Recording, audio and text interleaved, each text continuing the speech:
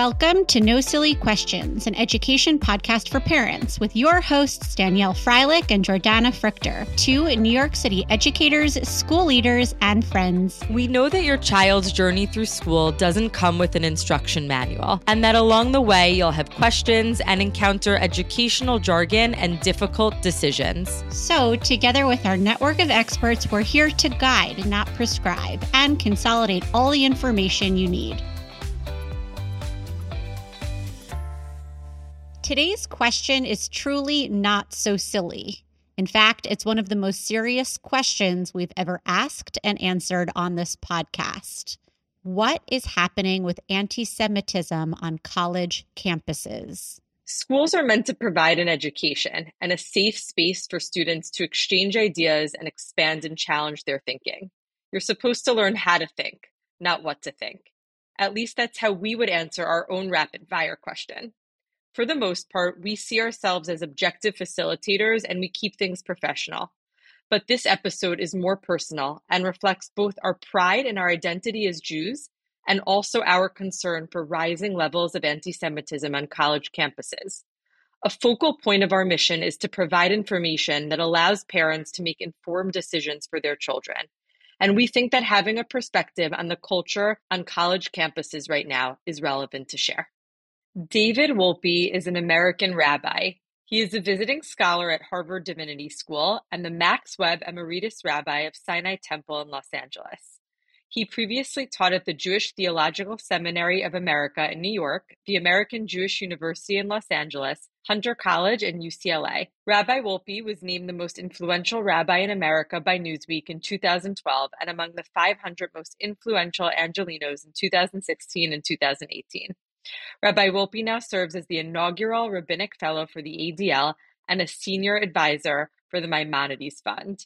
Rabbi Wolpe, thank you so much for joining us. Thank you. Happy to be here. Thank you for joining us, Rabbi Wolpe. On this podcast, we seek to offer our listeners content that matters, and we believe that this is a conversation worth having. And as you know, our podcast typically covers topics related to education, learning, and development, and we've dedicated and continue to dedicate several episodes to issues of higher education. But this is the first time we are speaking about an issue quite like this, specifically anti-Semitism on college campuses. So thank you for being our conduit back to the college green, the dormitory, the lecture hall, to help us see what you saw and understand what you have come to understand. Okay, so let's start with how and why you came to Harvard in the first place and what your work has entailed. Well, first of all, thank you for that kind introduction. I came to Harvard because I was leaving my synagogue. I'd been there for 26 years. It had been wonderful, but I really did feel both it was time for a change and also it was important to give younger rabbis a chance to do what I'd had a chance to do. So someone had told me that there was an opportunity at Harvard, that the Divinity School had a one-year fellowship, and I spoke to the president of Harvard, and he said, I think it would be wonderful to have you here. So let me put you in touch with the dean of the Divinity School, who was actually the outgoing dean, Dean Hempton, lovely man. And he said, sure, that would be great. And it was that simple. It was 2 phone conversations, really. And I was at Harvard. And when I got there, my intention was I teach second semester. I didn't teach this first semester. I did a number of seminars with students, did some speaking there, and I travel and speak around the country in general. But mostly I was going to research and write a book. I had had a couple of different ideas about what book I was going to write, but then October 7th hit and everything changed. So what I've been doing ever since then is writing, speaking, and meeting about anti-Semitism. And from your direct experience in the past couple of months, what's your sense of how it was to be Jewish, a Jewish student on campus prior to October 7th, and what it feels like now? So I've spoken to, obviously, many of the Jewish students as well as the Jewish faculty. I think it's important to say, I walk around with a kippah, and I have before, and others have before, and it's not as though you get regularly harassed or yelled at or so on. It was much more indirect and subtle than that. There were clearly anti-Zionist sentiment on campus that spilled over into a sense of sort of hostile environment for a lot of the Jews, but it was understandable, bearable. The president of Harvard was Jewish, Larry Bacow. There were a number of faculty who gave a lot of the Jewish students support. Larry Bacow, by the way, left last year. And what happened on October 7th was almost an explosion of the resentments that people had felt, but that were still roiling under the surface. So I think now the feeling for Jewish students on campus is that there is a sort of culture of intimidation. I don't believe that there's a sense of physical danger for most of them. I mean, some of them may feel it, but I don't believe there's physical danger. People are not being assaulted on campus, but it's really hard to study when, people are yelling genocide in the library and holding up signs about it, and when you're being called a baby killer, and when there are loud protests in your classroom and elsewhere. And so I think that an atmosphere that was uncomfortable is now extremely uncomfortable. And there was an article just a few days ago in the New York Times. I think the words they used were feeling alone and estranged, right? Many Jews at Harvard wonder what's next. So, Rabbi Wolpe, on December 7th, you resigned from the Anti-Semitism Advisory Committee at Harvard, and you wrote quite a powerful statement of resignation that has been widely circulated. So, with your permission, I'd like to read a paragraph from your resignation letter for us to unpack. Sure. Okay. You write, "The system at Harvard, along with the ideology that grips far too many of the students and faculty, the ideology that works only along axes of oppression and places Jews as oppressors, and therefore intrinsically evil, is evil itself. Ignoring Jewish suffering as evil, belittling or denying the Jewish experience, including unspeakable atrocities, is a vast and continuing catastrophe. Denying Israel the self-determination as a Jewish nation accorded unthinkingly to others is endemic and evil. Battling that combination of ideologies is the work of more than a committee or a single university. It's not going to be changed by hiring or firing a single person or posting on X or yelling at people who don't post as you wish when you wish, as though posting is the summations of one's moral character. This is the task of educating a generation and also a vast unlearning." So there are a lot of big ideas included in this paragraph. So let's break it down, starting with sort of the ideology that you write grips far too many of the students and faculty. Can you expand and sort of describe what you meant there? Sure. So the ideology is anti-Semitism is a part of it, but that's not the overarching ideology. The overarching ideology is an intersectional, colonialist settler, hard left ideology that when you say it's hard left, that doesn't mean that it isn't widespread. Unfortunately, it is fairly widespread. The idea behind the ideology is as follows. All of achievement and society and social arrangements, especially the unfair ones, can be explained by the fact that certain oppressor groups hold down certain oppressed groups. And like all ideologies that are deeply problematic, it's not as though it doesn't have any truth. Of course it does, or people wouldn't believe it. And it's not as though you can't point to many examples, as you can, of groups that are oppressor and oppressed. The problem is that it sees all of society through that lens. And therefore, the group that is identified as the oppressed cannot do wrong, and the group that is the oppressor cannot do right. So that's where you get terrorism celebrated as liberation. Because if you're an oppressed group, then what you're doing can't be wrong, so it has to be put in the category of right. That's part of being oppressed, is that until you're liberated, everything you do is in service of that liberation, however terrible it might be. And Jews, for a variety of reasons, are put in the oppressor group. Now, there are lots of reasons why that is wrong and doesn't fit. But that's the broad ideology, so to speak. And that's why even on October 7th, people could say that what happened to the Jews was their own fault, because after all, it's a culmination of their oppression. It has nothing to do with the evil of the people who did it to them. To see human beings in two camps is inherently bad. It's always bad. First of all, because people are complicated. They're in the image of God. They're multifaceted. And second, because even in groups, the whole point is there are a whole variety of different kinds of people. So that's the ideology that I was speaking about. it's also the other part of it is something called intersectionality, which means everything must be read through the African American slave experience in the United States. And it doesn't matter where in the world you sympathize with people, Palestinians are equivalent to slaves and the history of slavery in the United States. And as a particularly horrible and egregious example, we saw Masha Gessen in the New Yorker say very recently that people in Gaza are just like people in the Warsaw Ghetto. In other words, one oppression is exactly identical to the other. There's no history, there's no understanding a word that has now become a bad word, which is context.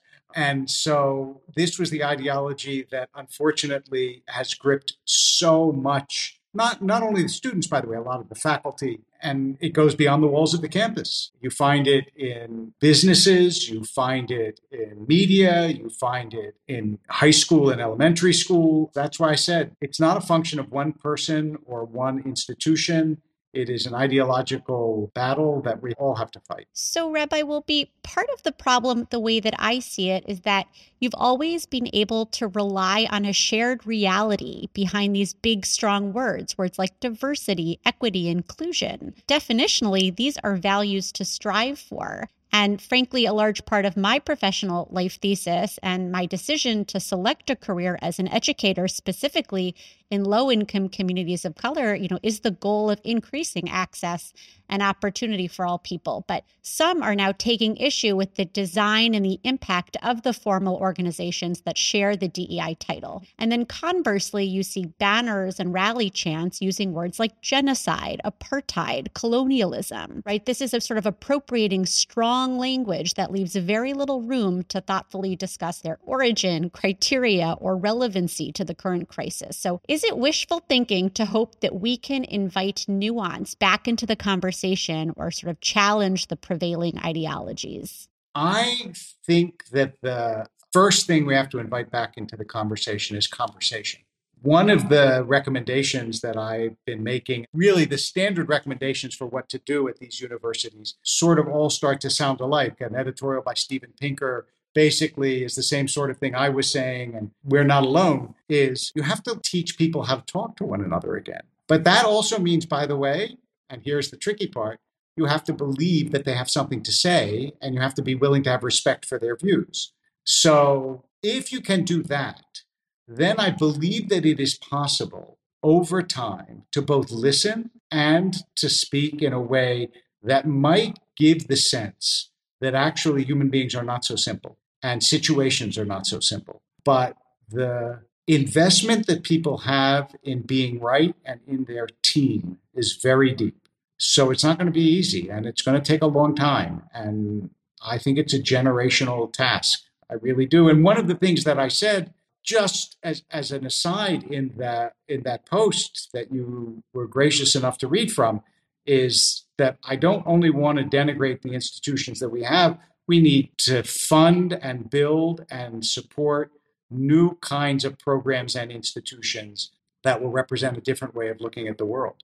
And Rabbi Wolpe, there's sort of a piece that you referenced about the question is whether people are going to be willing to have those conversations and give the respect for each other's opinions. And a recent Harvard-Harris poll reports that among young adults, 31% reject Israel's right to exist, 50% support Hamas over Israel, 53% feel students should be free to call for a genocide of Jews, and 60% think October 7th can be justified by Palestinian grievances. And lastly, 67% think Jews are oppressors. And according to The Economist, 1 in 5 young Americans thinks the Holocaust is a myth.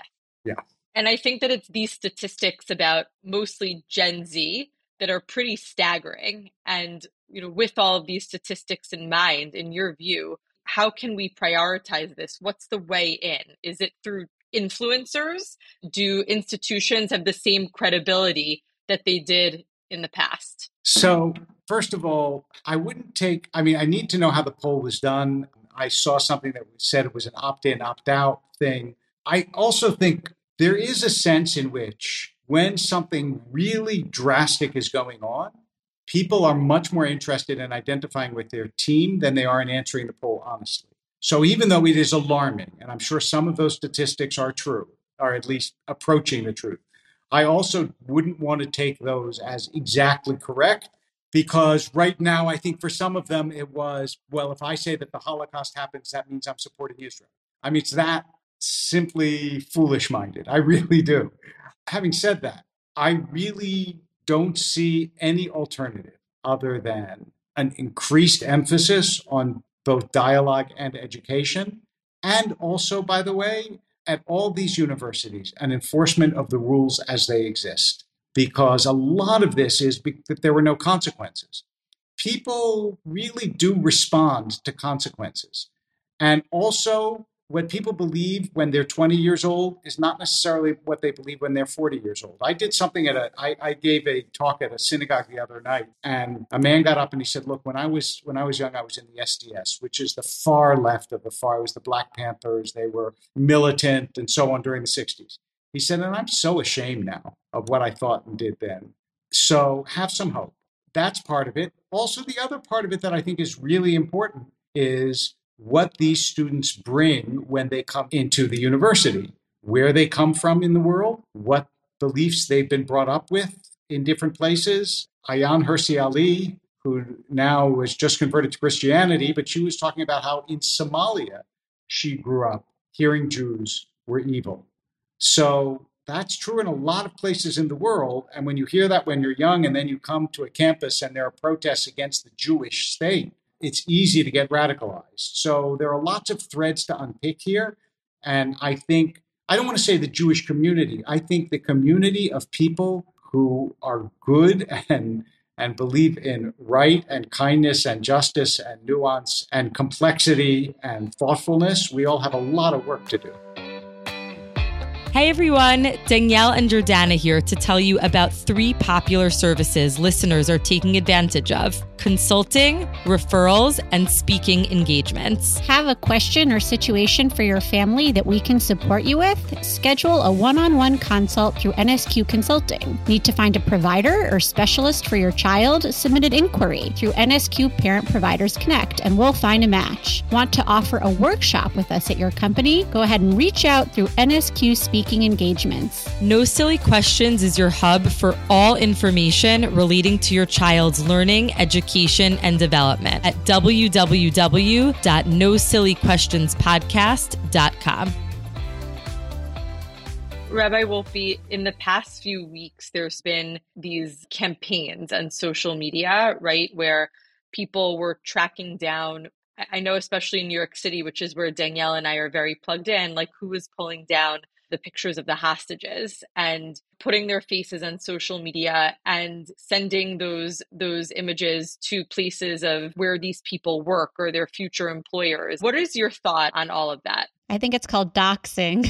Yeah, it's called doxing. I mean, look, I think that if you're 20 years old and you pull down a hostage poster, I don't think that you should lose your career over it. If you're 35 and you're going around New York and pulling down the pictures of kidnapped people, I wouldn't hire you. And if you're 20, I think the only way I would hire you is if when you're 22 or 24 or 26 and you come to me for a job, you make it very clear that you're ashamed of what you did. But the doxing question is, if you commit a public act and someone says it was you, I don't know if that's the same as if you commit a private act and someone reveals your identity. That's a different thing. If somebody at a party says something to me that I think is wrong and I put it on social media, that's bad. That's really bad. But if somebody's walking around in a public area and tearing down posters, which I think is illegal in addition to being immoral, and somebody says this is the person who did it, it's at least a gray area to me. Okay. Thank you. That's helpful. The difference between public and private. So thank you for that. So Rabbi Wolpe, you've spoken that it's not just about denigrating the old or denigrating what we have, but it's really about building the new, right? But if you're the parent of a high school junior or senior, you are likely still having to make your college decision. So we're wondering, if you had a student that was in that stage of life, would you send your own child to a college campus like a Penn, Harvard, MIT? I cite those schools specifically because their presidents recently came before Congress. Yeah. Right. So we'd love to hear, how you'd think through that decision. I would say it depends very much on what my kid was like. I would let them know that they're going to face in a lot of, first of all, if they're going to study physics, they're going to have a lot less problem than if they want to study literature, because the STEM faculties are, let me do it the other way. The humanities faculties are wildly overrepresented in these ideologies. Most of the science people don't have much time for that because they're actually interested in things that are factual and correct. If he or she was someone who was either, if they wanted to be combative and would go to the university, or they only wanted to stay inside the Jewish community, or they were completely apolitical, not paying attention, I would warn them, but I would say maybe you could be all right. But if they were at all sensitive to these kinds of slights, or they were the kind of people who needed people around them to be part of their community and to like them and so on, no, I would say go somewhere where you know, because your career is not dispositive on where you go to college. It's whether you have passion and drive and stamina and social skills and a modicum of ability in the field you pick. Those things matter so much more. And I would not think that that was going to be the most important, in addition to the fact that right now, the reputations of those schools are a little bit in a free fall. You know, I said as a kind of joke, I said it online too, but I said it first to my congregation. When I left the congregation, everybody said, "Ooh, Harvard," and now everybody's going, "Wait, Harvard?" And I kind of feel that. It's like, why would you want to go there of all places? Which I have to tell you, for someone who's my age, who grew up in the United States, to say, I can't believe you would want to waste your time being at Harvard, it's like insane. But that's where we are. I come and everything falls apart. I don't know what that's about. And I graduated from Penn. It's like I can't go anywhere with it. No, but that's really tragic. As someone, I went to Harvard's Graduate School of Education, and I was so excited to be there. You know, I felt so proud and like I was in, you know, a live action Harry Potter, just walking through the grandeur of the campus and, you know, being able to study there. And it's really tragic to hear that for a Jewish student who just simply wants to study and pursue their passion and be in community with others, that you would not recommend being able, and I know you've spoken about, we are people of the book. That's right. Right? It's part of our value system. Absolutely. Actually. We're highly literate and we love to battle it out and have these sort of intellectual discussions. So I'm having to really pause on what you're saying. It's very painful. Does Harvard believe it has an anti-Semitism problem? Define Harvard. The president of Harvard said explicitly to the Hillel, we know we have a problem with anti-Semitism. She said it explicitly, and she said we are going to investigate it the same way we investigated racism. So I think it's really hard to deny after the past 2 months that Harvard has an anti-Semitism problem. Look, the president appointed an anti-Semitism advisory committee. You don't do that if you don't think you have a problem. For me, the big distinction between what Harvard writ large and the way that they're approaching it and the way I think it needs to be approached is that they're being gradual, process-oriented, having an advisory committee, but still things are going on. And I think this is a crisis. And I wanted immediate action. I wanted to see those students told they cannot go into classrooms. They can't walk into Widener. They can't do these things. And they continue to do them. And so as far as I'm concerned, the most important thing, I learned this running an institution, when something really bad is happening, the most important thing you can do if you want to fix it is to show visibly that you're taking steps. And there have been no visible, as far as I could see, as far as most people can see, no visible steps that say, we know this is happening, we're going to stop it, get on board. And what kind of support do you have from others in the theology department at Harvard who are not Jewish? I'm not sure that the theology department is the most supportive of all the departments at Harvard, but there are certainly many faculty members that have reached out and also have spoken independently to say that this is, wrong and insupportable. So, Rabbi Wolpe, what does all of this mean for Jews in America in specific? What's the bigger picture? And I think that something else that sort of comes to mind is, should we be more concerned today for Israel or for the Jewish diaspora? There's so much concern to go around. I would say, I think that Jews in Europe are actually at much greater risk than Jews in America. I was at the London Anti-Semitism Parade, and all I can say is, it was wonderful and it was beautiful, but I really think it's a lot harder to be a British Jew or a French Jew than it is to be an American Jew. I just saw last night on Israeli TV that French aliyah to Israel went up by, I think it was over 400% over the past few months. I'm not surprised. Yeah. That will, of course, further improve the food in Israel, but it won't do much for France. But in America, here's the difference between America and other countries that I still think is true, which is in most of our wanderings, we were the identified other. There were Frenchmen and Jews, there were Englishmen and Jews, there were Germans and Jews, there were Russians and Jews. Now, by the way, there's a Muslim population as well, but it's still, there are Muslims, there are Jews, there are people who identify as French.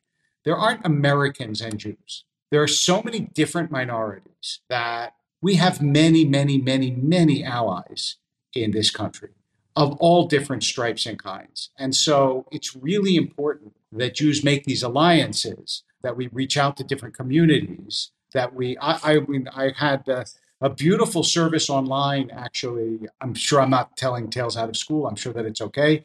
That was organized I organized together with Van Jones from CNN and Charles Sandberg. And it was basically Black preachers and Jewish preachers together. And it was beautiful. And it was very mutually supportive. And he has been very supportive. And the idea was we have lots of different kinds of coalitions and ideologies in America, and people can join together in service of good. And I really do believe that that's what America has been and can continue to be. But I think that Jews elsewhere, I mean, look, we clearly have a battle to fight.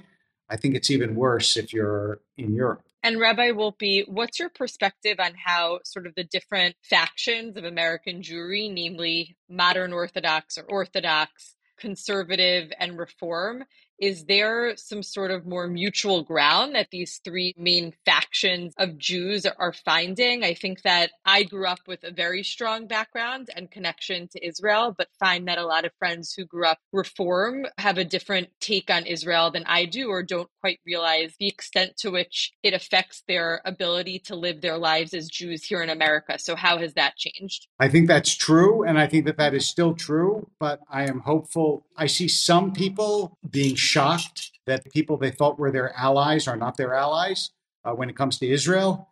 And so there will be people who will not see Israel the way we do, but I think by far the majority of Jews who are not entirely ideologically captured understand how important Israel is.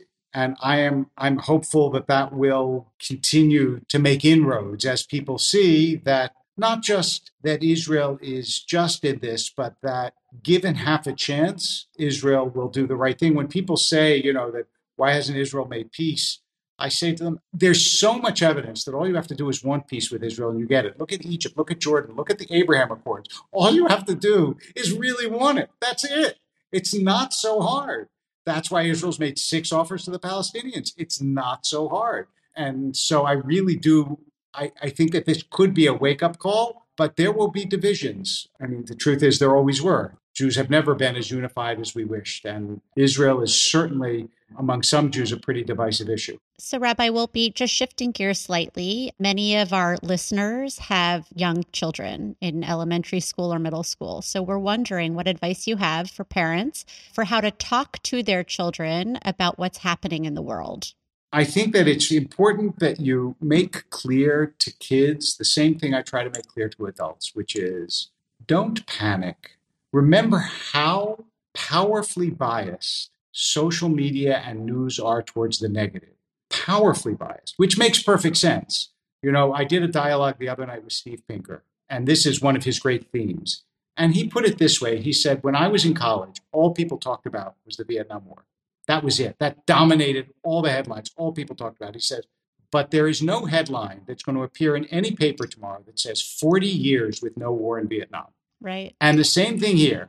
Yes, you can call in a bomb threat to a synagogue and you will get incredible publicity. But nobody says, 100 years, no synagogues bombed. And so I think that you have to say to your kids, depending on the age, the world is never perfectly safe. You know that. Remember the other day when you fell down on the playground and you hurt yourself? You can always hurt yourself in the world, and you can sometimes hurt other people. That's true. But overwhelmingly, the world is safe, and we watch out for you. And yes, there are people who dislike Jews, and that's a foolish hatred that we're trying to work on and trying to make better. But I want you to know that what you make of your life will be primarily what you make of your life, not what other people make of it for you. And that's really important to keep in mind. And I think that when you say that, you're telling the truth. I'm not asking people to lie to their kids. I think the vast majority of us, for the vast majority of our lives, are incredibly safe, safer than, go to your great, great, great, great grandparents. They would say, "What, are you kidding? Somebody shoved someone at Harvard Yard and you're all going nuts? Somebody held up a banner?" Like where my ancestors come from, we'll take the banner. Go ahead, put up 100 banners. Compared to where we came from, we have to keep some perspective. So I would say be vigilant, but don't panic, and don't spread that panic to your children if there's not a good reason to. Right. And that's a good message, and that anti-Semitism has been around for 3,500 years. But Rabbi Wolpe, as the granddaughter of 4 Holocaust survivors, I have to tell you, these 2 months have been the absolute worst 2 months of my life as a Jewish person. And it does feel different. Does it feel different to you, or does it feel like more of the same? I'm struggling to not panic and catastrophize when I see so much dehumanizing anti-Semitic propaganda, right, that we saw precipitated the Holocaust.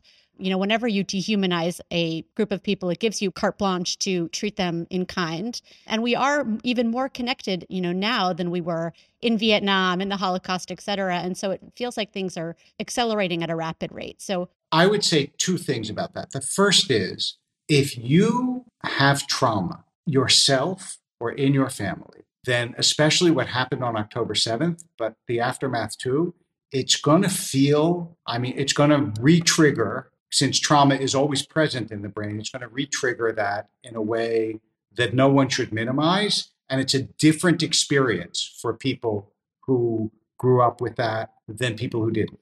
No question about it. The second thing is, it feels different. There's definitely been a huge explosion of anti-Jewish, anti-Israel feeling in America in the past 2 months, maybe a little bit more than 2 months now. And that's why I want to be careful to be strategic and thoughtful and not catastrophize, because we really do have many allies. And one of the things that Jews are really good at is identifying enemies. And one of the things we're not so good at is identifying friends. So I don't negate what you said at all, although it's also really important to understand that World War II and the Holocaust is a bad historical analogy for almost everything that's not the Holocaust. There are lots of things in Jewish history that are a lot closer to what's going on now, I think, than World War II. I don't see this as a prelude to a Holocaust. There are lots of bad things that could happen short of that. And so it's really important to fight and be vigilant. And I have been encouraged. I haven't agreed with everything that every public Jew has done, but I've been really encouraged by how free Jews feel to speak out, to use their resources, to use their voices. And I think that is incredibly helpful, important, and we have to keep doing it.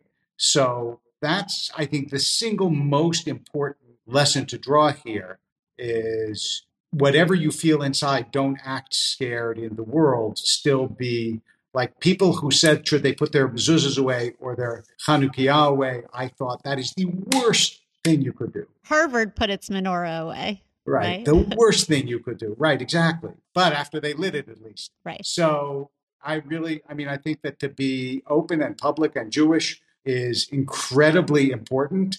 And also, by the way, when you act proud of who you are, it tends to help other people feel more proud and to want to be associated with you. People generally don't want to be associated with people who are cowering and hiding.